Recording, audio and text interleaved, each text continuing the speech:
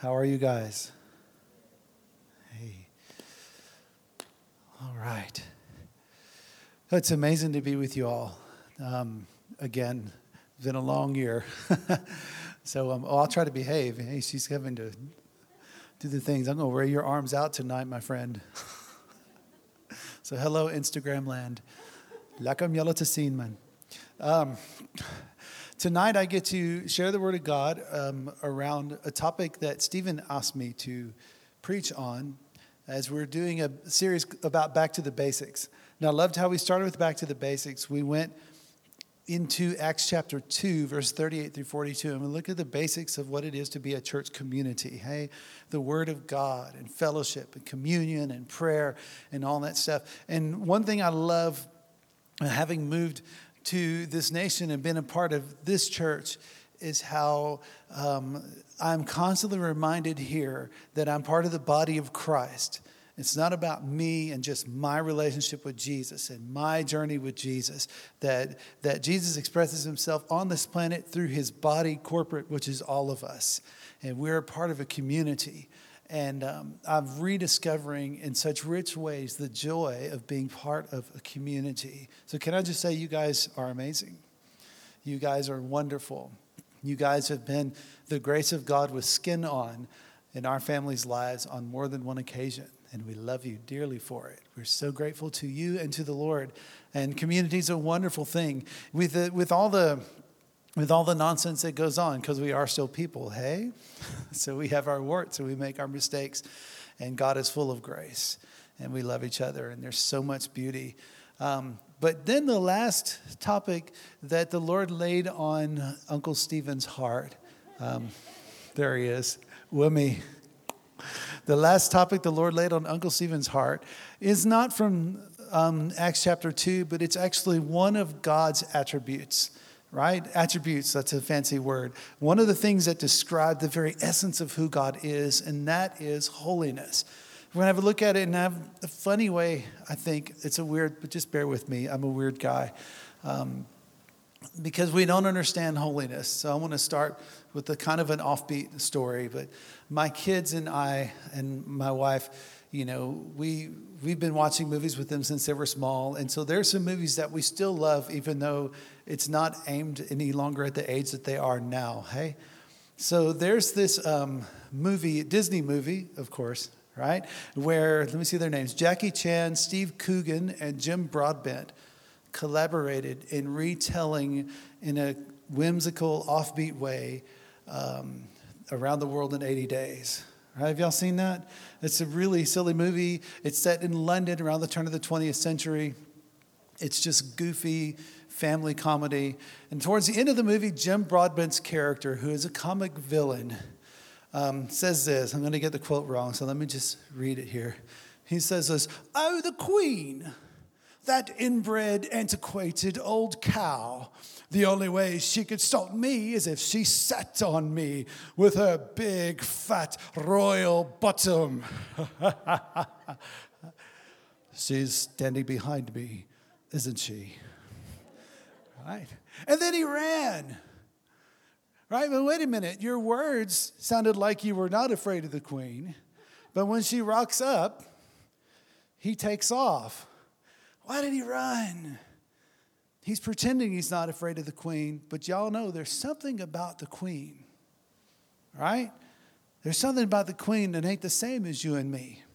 There's something about the Queen that can bless me greatly or can do me great harm, because she is not the same as the rest of us. And it's not just her big, fat, royal bottom, right?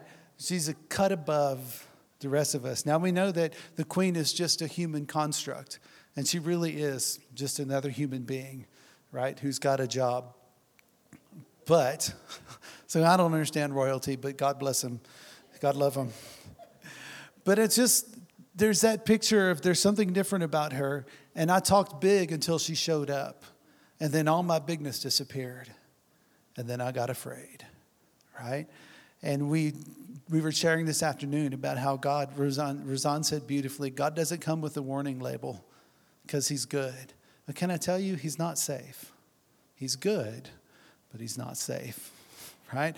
He is the lamb and the lion, right? So it's just, he's amazing. And what is it about God? He's different than all of us. Leviticus 19, verse 2, and 1 Peter 1, verse 16 both say this: be holy because I am holy. Holiness, like the Queen's unexpected presence, inspired sudden fear in Broadbent's character.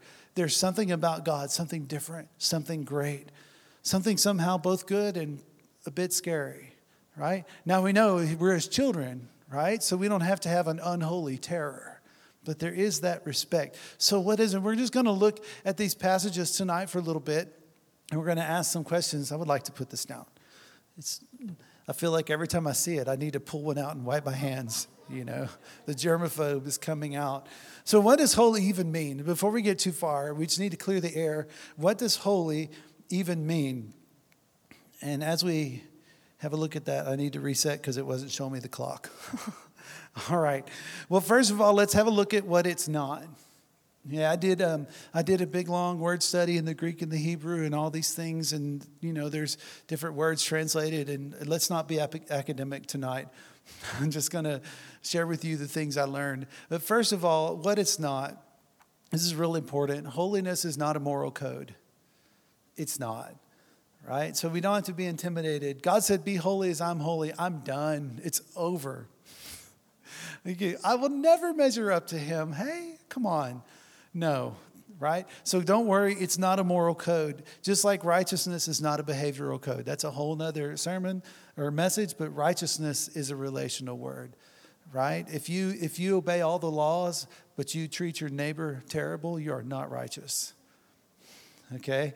So righteousness is a relational word, and holiness is not a moral code. It's something else. So we have this term, holier than thou. Y'all ever use that word or hear that word? And we use it to mock people who think they're better than everybody else, who think they're more spiritual or more righteous than everybody else. But when we use that term, we actually betray that we don't know what holy means.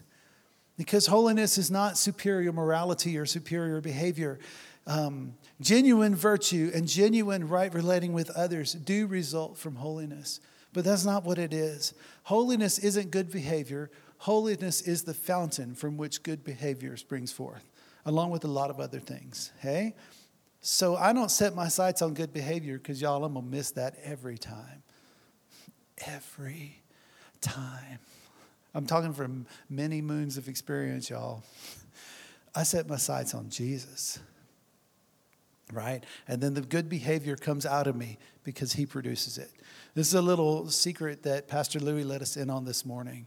In Galatians 5 lists the fruit of the Spirit. And y'all ever read that thing and go, I can't. Patience? Jesus, if you give me a driver and I ride in the back seat, I might can get patience right. But if you ask me to drive, it's over, man. It's over. Patience, gentleness, self-control. Wow, right? But Pastor Louis is so freeing. He shared with us, it's not the fruit of the Christian. It's the fruit of the Holy Spirit. Woo! Thank you, Jesus. So I'm telling you, many times in my life, guys, many times, I get up, right? There's something difficult with one of my kids, or I know I'm about to drive, and I have to drive down Lois Street at 4:30. Y'all I'm talking about? Because y'all, there's going to be 30 of them parked in the lane.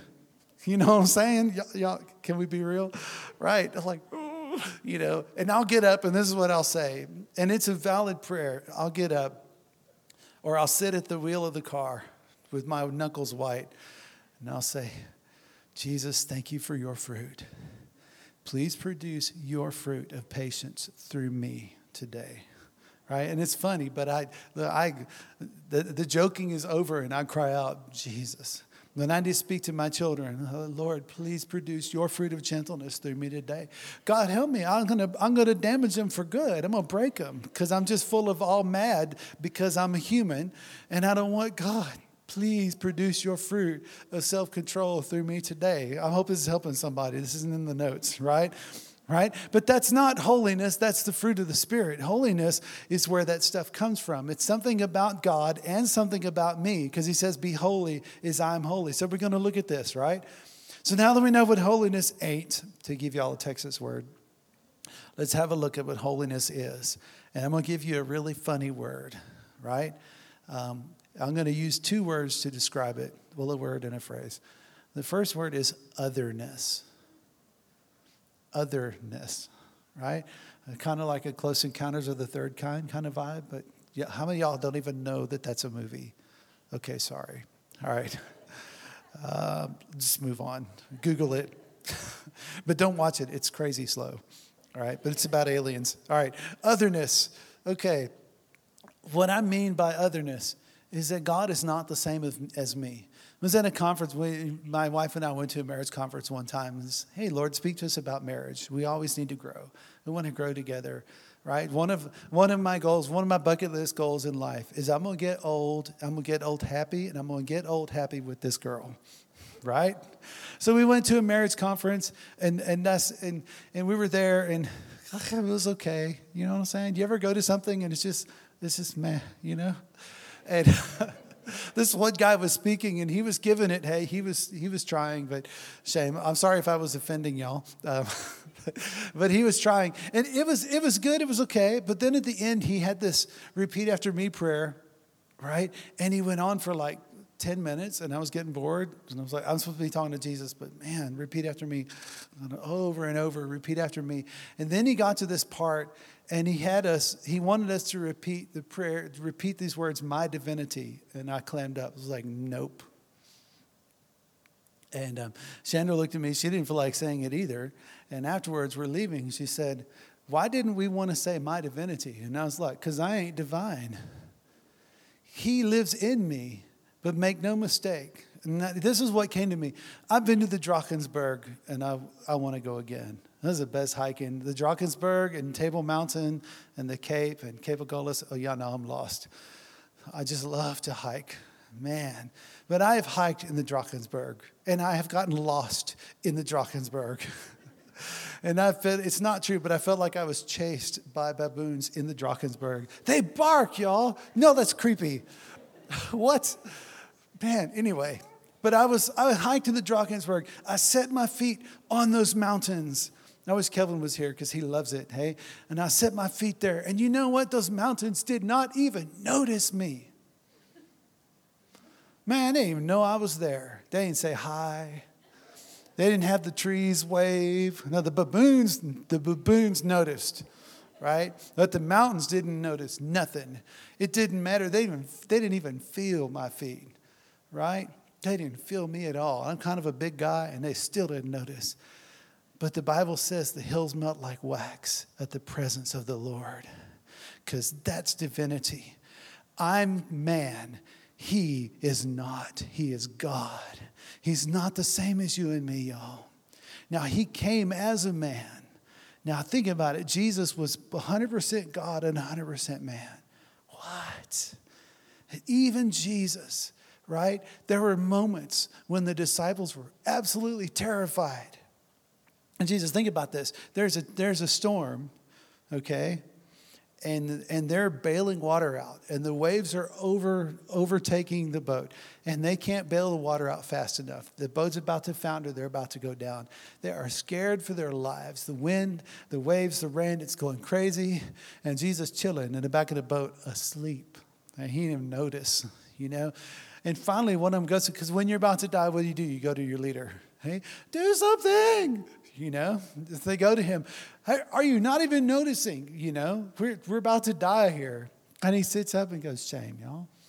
You know, and he speaks to the winds and the waves and to be still. And I never noticed this. I was Googling Mr. R.C. Sproul, Uncle Stephen, and R.C. Sproul pointed this out. When he calmed the winds and the waves, the danger was gone, right? But read the story. They were more scared after the storm was stilled than before. What scared them? He said, what kind of dude is this? He just made a storm go away. Man, I've been talking to the wind my whole life. He didn't do nothing I told it. But this guy said, be still once. Done.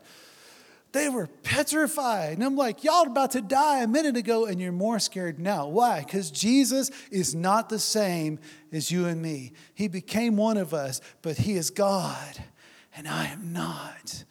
They're talking about otherness, right? R.C. Sproul describes it as a cut above. Right? Something special, something different. And there's a concept about holiness. You can even use things here on the earth, not nearly as holy as God, but to sort of understand it. How many of y'all know Christmas Day is just a bit different than the other days, right? In most of the world. I don't have to go to work. My kids don't have to go to school. Both of us are quite happy about this, right? There's a lot of stores that aren't open. And when I was a kid, there weren't any stores that were open. Man, you couldn't even go to the gas station and get some petrol and a jug of milk. Nothing was open. There's something different about Christmas Day. And y'all know what holiday is. You know it comes from the Old English, and it means holy day. Right? It's holy. This day is not the same as the others. There's something different about that day. Right? And God, those days aren't common, and God is uncommon to the utmost degree. He's other than us. He's different than us. Have you ever thought about this? What is the first petition in the Lord's Prayer? Everybody thinks about it, and you have the same answer I did, right? Thy kingdom come. Isn't that the first petition in the Lord's Prayer? And it's not, right? The first petition is, hallowed be your name. Because if that was a statement, it would say, hallowed is your name. So when Jesus taught the disciples to pray, he said the first petition you make is, God, help us to remember to make your name holy. Right? And I wonder if, we desperately want his kingdom come, his will be done. But I wonder if that'll never happen if we don't learn to keep his name holy. Y'all, he's not the same as us.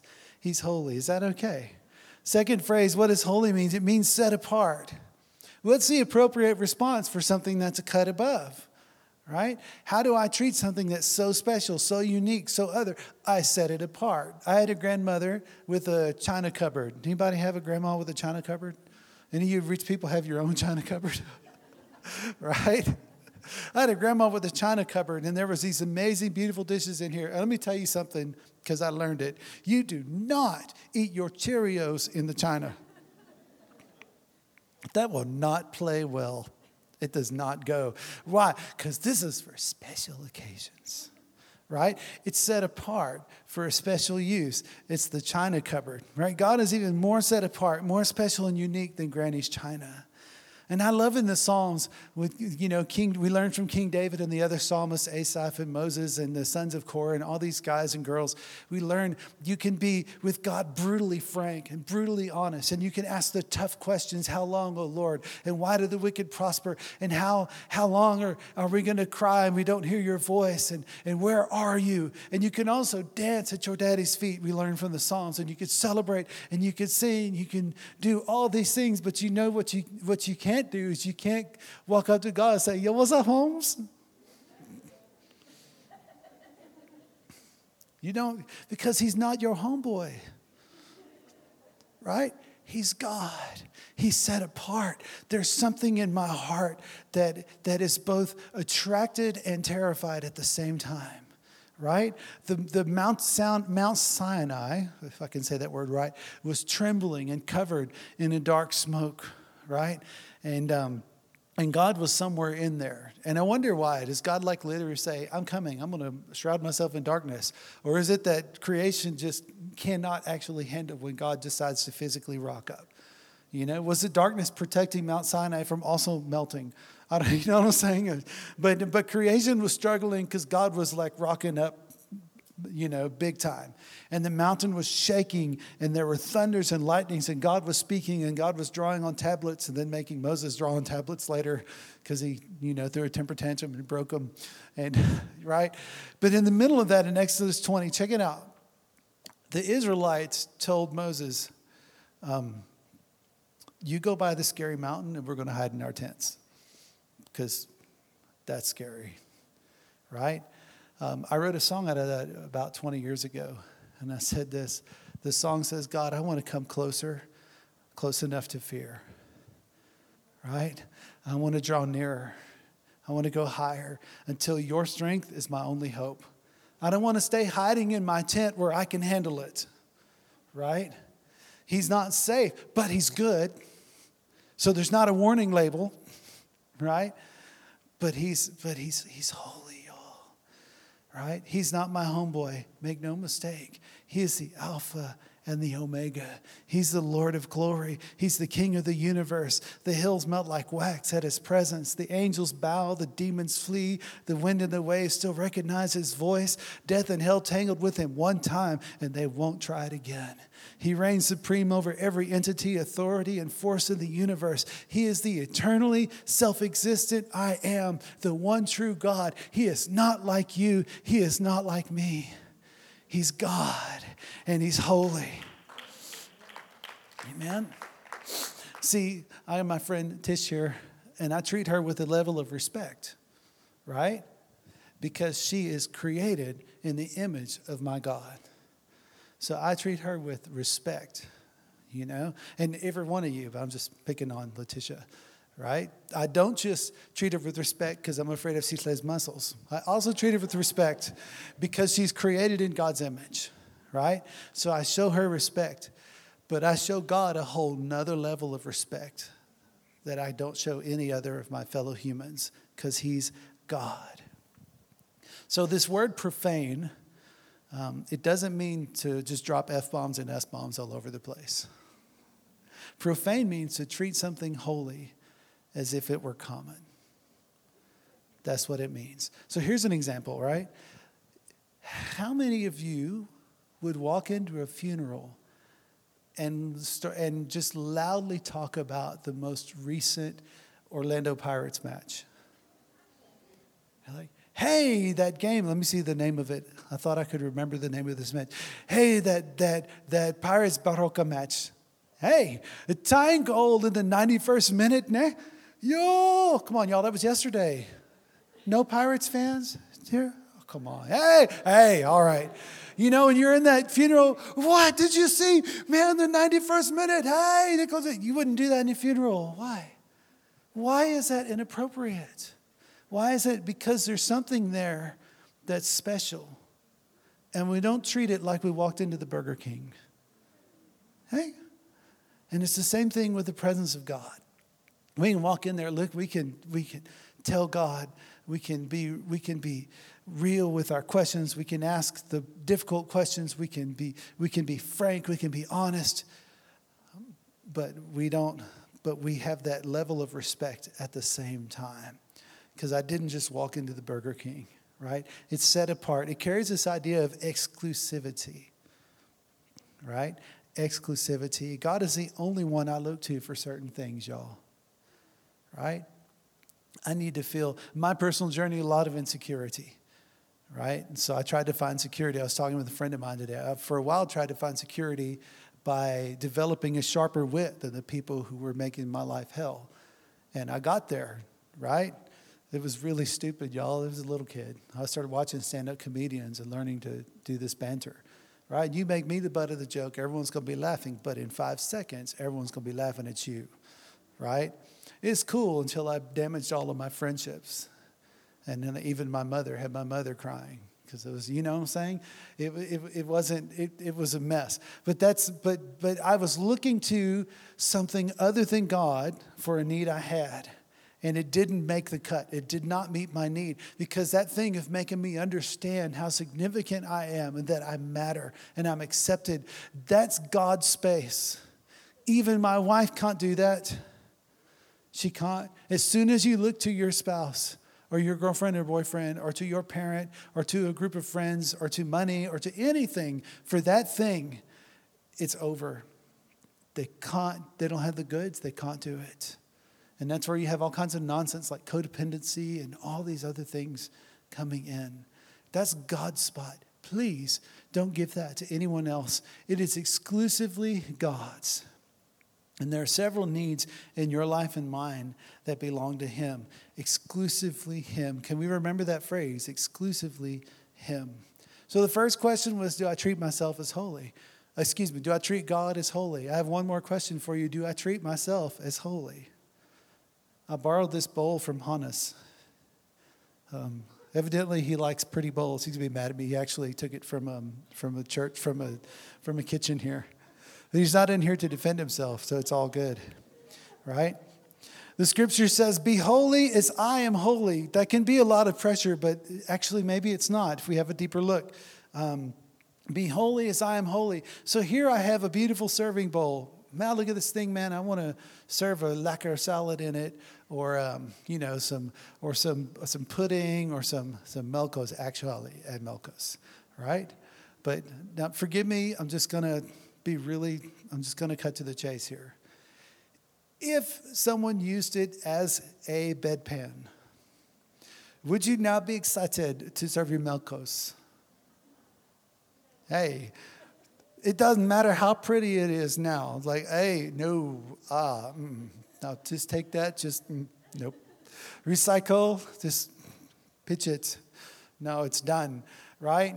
And it's inappropriate to treat something that's meant for some specific purpose like Melkos, right? It's completely wrong to treat it like a bedpan. So I want to ask, how are you treating yourself? What does God say about you?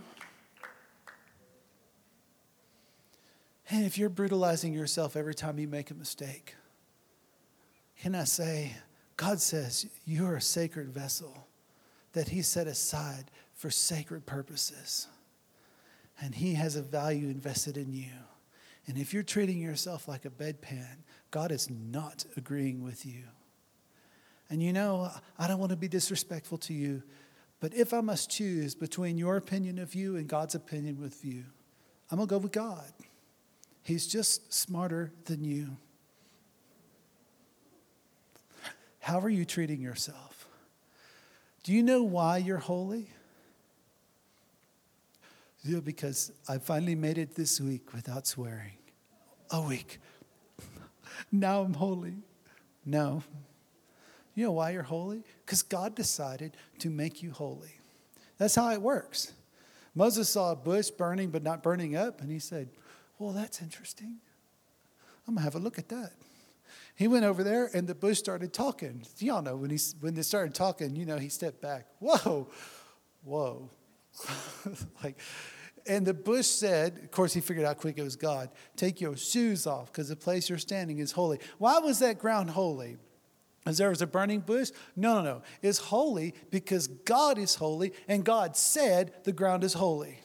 Boom. Done. Because he's God. He touched it. He set it aside. So guess what? One day, every one of you who've surrendered your hearts to Jesus, one day, whether it was yesterday or this morning or last year or 10 years ago or whenever, for me it was in June of 1987. One day, you looked Jesus proverbially in the eye and you said, I'm a mess. I need a Savior. And I believe it, Jesus. I believe you were born of a virgin and lived your whole life without sinning, and you're fully God and fully man. You died on the cross to pay for me and my sins. And you rose from the dead, and you ascended to the right hand of the Father. I believe it all, and I've sinned like a lot. Please forgive me and be my Lord. You said something like that to Jesus, and you know what God did in that instant? He made you holy. He said, I'm holy, and this one is mine. And you are made holy then, once and for all. Once and for all in your spirit. Now, how that thing works out in the soul, I want to say, shameless plug since I get to participate, but y'all come to LTS in February. We're going to dig into how that works itself out in the soul. But you're holy because God said so. He made you holy, and it's done. Finished and klar, ne? It's done. He made you holy. So how are you treating yourself? Right? God said, be holy because I am holy. And if I profane myself, by abusing myself or criticizing myself or beating myself up or saying ugly things, or if I profane myself by behaving in an unholy way, right? If I sin, right? There was one of my really good friends, and I've told a lot of her stories here, my friend Nancy. They adopted 2 girls, and those girls came out of the most difficult, extraordinarily, it's unfair for children to go through the things that they went through. But she and her husband adopted these 2 girls. And this one girl went through a really, really difficult time. And here's a funny thing. This girl was 11, and she could have been a model at any magazine. It was the strangest thing. She was a striking girl.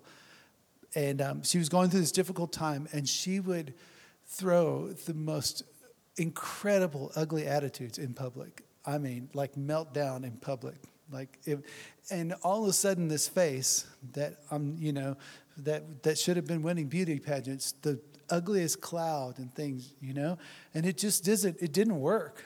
And one time I said to her, I don't understand, Hope. You're such a strikingly beautiful person, and these ugly attitudes just don't fit, And then she told me what I could do.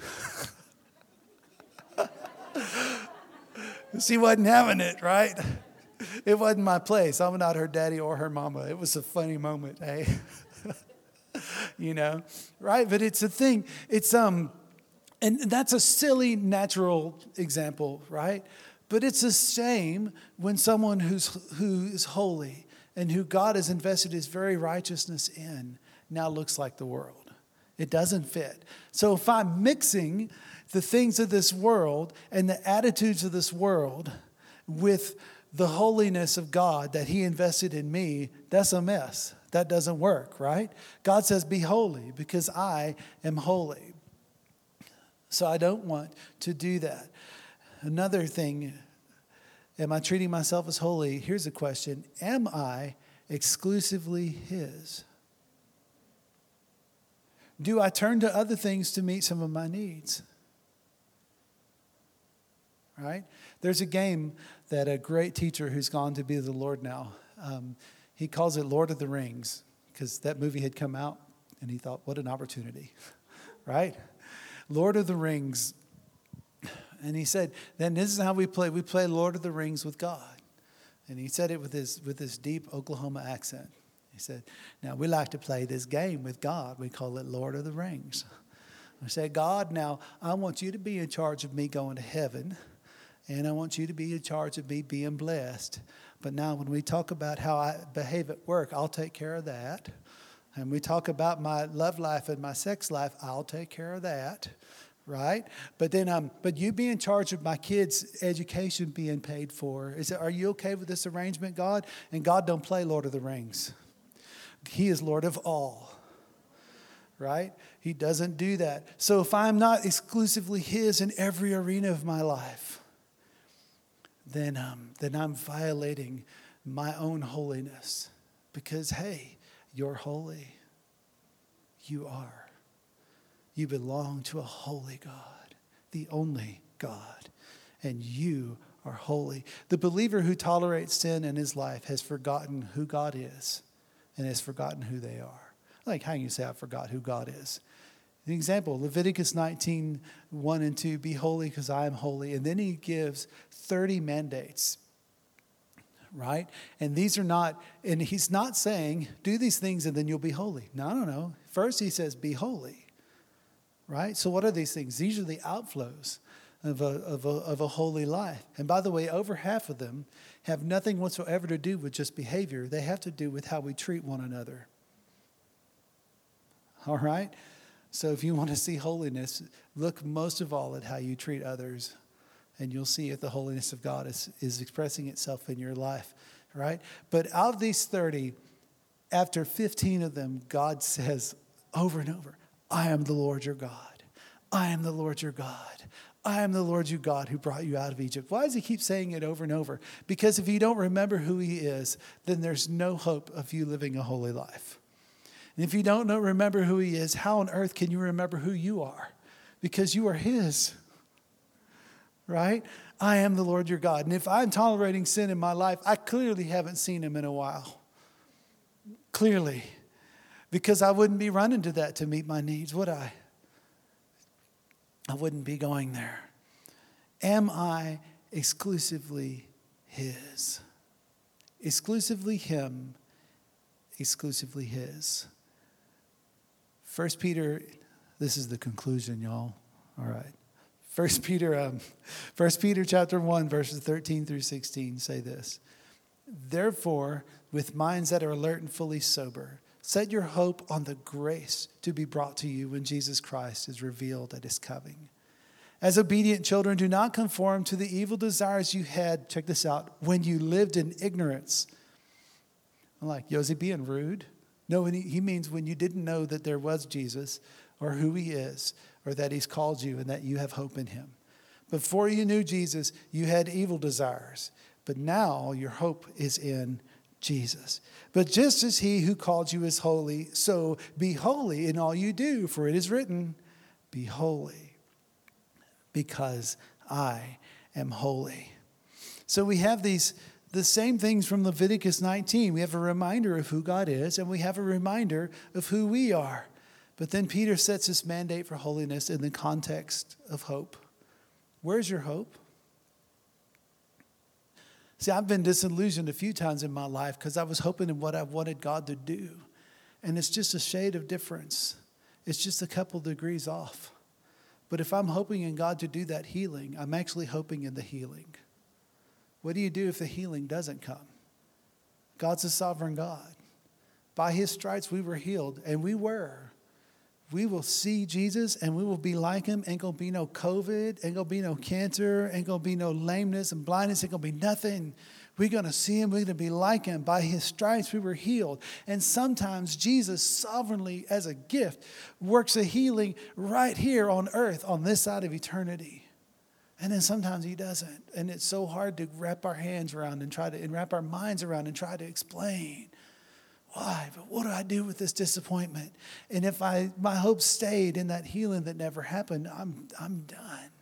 It's 2 degrees off, but it's a really important 2 degrees. I do not hope in the works of God. I hope in the character of God. I hope in him. I'm not seeking his hands. I'm seeking his face. Right? And in the most incredibly agonizing disappointment and disillusionment of my life, I was asking God painful, hard questions like the Psalms. And I was saying things like, where were you? You know, and, God tolerated, it's not the best way to speak to the Lord of the universe. But he did not run off on me, right? And I would ask those things, and he would answer every one of them, I love you. And I went through that whole season, and at the end of that season, I heard this song by Matt Redman. It messed me up. It still messes me up. I tried to sing it with Luke a couple weeks ago. It didn't go well. It messes me up. And the song says, we're standing on a battleground, and we're looking at all the wreckage and all the things that have happened. And with every defeat and every victory, what we see when we look back is this: never once did we ever walk alone. Never once did you leave us on our own. You are faithful, God. You are faithful. Right? Is your hope in what you want God to do? Or is your hope in God? If your hope is in health, or is your hope in finances, is your hope in provision, what's going to happen is there's going to be a disappointment. Or our desires will revert to the evil things we wanted when all we knew about was health and money and relationships, when we lived in ignorance. Do you see what I'm saying? And if I fix my hope on those things, it won't be long till my desires lead me into sin. And you know what? Those things don't measure up to God. Even that healing, right? Lazarus was raised from the dead. What? Do you know what happened? Who knows? 20, 30, 40, 50 years later, y'all know what happened? Lazarus died again. Can you believe it? What? But he was raised from the dead. Y'all, that healing I'm hoping for, that provision that need to be met, that God to wipe out this debt or God to take care of this big thing that I need. And he does, y'all. He does miracles. He provides. He does these things. But those things I'm wanting God to do are still temporary things. They're things of this earth. They're going to pass away. They're going to be gone, y'all. They're going to be gone. Don't hope in that stuff. Ask God to do it. Hey, ask God to do it. I mean, it's perfectly fine. But don't put your hope in the stuff. Put your hope in your Father. Put your hope in your Father. Because I don't want to hope in things that are going to pass away. I do not want to hope in that. It's not going to last. Provision's not going to last. Health is not going to last. Relationships are not going to last. It's not going to last. Right? There is a place in my life that is exclusively for God and God alone. Exclusively Him. The second thing is exclusively His. Verse 17 in 1 Peter 1 says, live out your time here as foreigners in reverent fear. Hey, but the xenophobia, God, it's not going to go well. These people, they're scared of Christians sometimes, right? My friend Joso telling me he prays for people sometimes, and people will walk past, hi, these Christians. And you give them a hard time, you know. But I'm supposed to live as a foreigner. Why a foreigner? Because I do not belong to this earth. You, if you've given your heart to Jesus, you do not belong to this earth. You're a citizen of heaven. Back when I was a youth pastor, I used to tell the teenagers, call the men in black because there's an alien in the house. It's me. Right? I'm a citizen of something outside of earth, and so are you, right? I don't belong to any power on this earth. I don't belong to any person on this earth, not even my amazing wife. I belong to Jesus and Jesus alone. And verse 18 and 19 remind us that He purchased our lives not with perishable stuff like gold and silver, temporary things that won't last. He purchased my life with the blood of Jesus that is eternal. I was purchased, it says, with an imperishable seed. It has eternal value and eternal power. See, you can't buy my loyalty with wealth, and you can't buy my loyalty with money or health or political power or anything else that belongs to this world and going to pass away with it. I am born of an imperishable seed. I'm going to outlast this world. I'm going to outlive all of its problems. I'm going to outlive all of my problems. I'm going to outlive all of your problems. I'm going to outlive every kingdom, every politic, every governor, every government, and you're going to outlive all of it with me because we don't belong to this world. We are purchased with an imperishable seed, right? I belong to Jesus and only to Jesus. And I'm not going to give any piece of my heart to anything or anybody else. Do you treat yourself as holy, exclusively His? So the first question we asked tonight was this. Do I treat God as holy? Have I forgotten His greatness? Have I misused His name? I just had a memory come up of Seattle, Washington when we were praying before service. There's a mountain there called Mount Rainier, I don't know how to say it. All right, Mount Rainier. Seattle sits a few miles west of the Rocky Mountains, way on the west coast of the United States. And most of the big, tall, amazing mountains are in Colorado. Of course, I got to say that because my girl's from Colorado, right? But there's some of them in Washington too. But this mountain is off from the other mountains for some reason. I don't, you guys who've studied the crust of the earth and all those things and however it did that, right? But for whatever reason, it's over there. And there's hills and stuff, and then this big old mountain, like, whoa, a big one, y'all. I'm not talking like Mahubaskloof or Michalisburg. I'm talking snow on the top all year long. It's a mountain, right? And it's stunning. It's so beautiful. And here's the thing. All year long on Interstate 5, a couple million people who live in Seattle sit in their car on the interstate, and they text when they should not be texting and driving, and they swear at the people at the traffic jam around them. And y'all look, it's Mount Rainier. You rock, dude. Okay? That's an interesting view. It's from the south, but from the north, when you look at it, you're on the freeway and you're literally, it's just 300 meters. It's just right there. You're on the freeway and it's like, whoa, And because they grew up with it and they're always around it, they're not even struck by its majesty anymore. They just text on their cell phone and cuss at the taxi drivers. And you're sitting next to that. And my cry today was, God, would you cut through the fog of my distraction and my nonsense and let me see your majesty again? What a tragedy, what a travesty to be next to the majesty of Almighty God and not even notice because I got stress at work. God, there's nobody like you. There's nobody like you. So do I treat him as holy, or do I give his place to other things or other people? Well, I'll feel better once the season at work is over with. No, you'll feel better once you look at his majesty and you ask him to walk with you through this season at work. All right? Do I give place to anything in my life that should be reserved exclusively for God?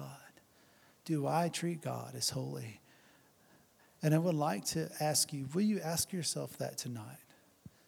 Because maybe God is saying, hey, I'm here, and I'm majestic, and I'm everything you need, right? And he's calling you back. Believer, he's calling you back, right? The second question we ask is, do I treat myself as holy? Am I distracted by desires or lust or cravings of this world that won't last? Have I given part of my heart or entrusted some of my hope to anything other than Christ? Maybe that's given rise to some serious disillusionment and pain. Maybe it's given rise to just good old proper sin. One person characterized sin as fulfilling a godly desire in an ungodly way, right? So am I treating myself as holy, or am I distracted? Or am I hoping in something other than God? Am I exclusively his? Or am I playing Lord of the Rings with God? Do I have divided loyalties with God? Have I been devastated or disillusioned by an outcome I was hoping for that didn't materialize?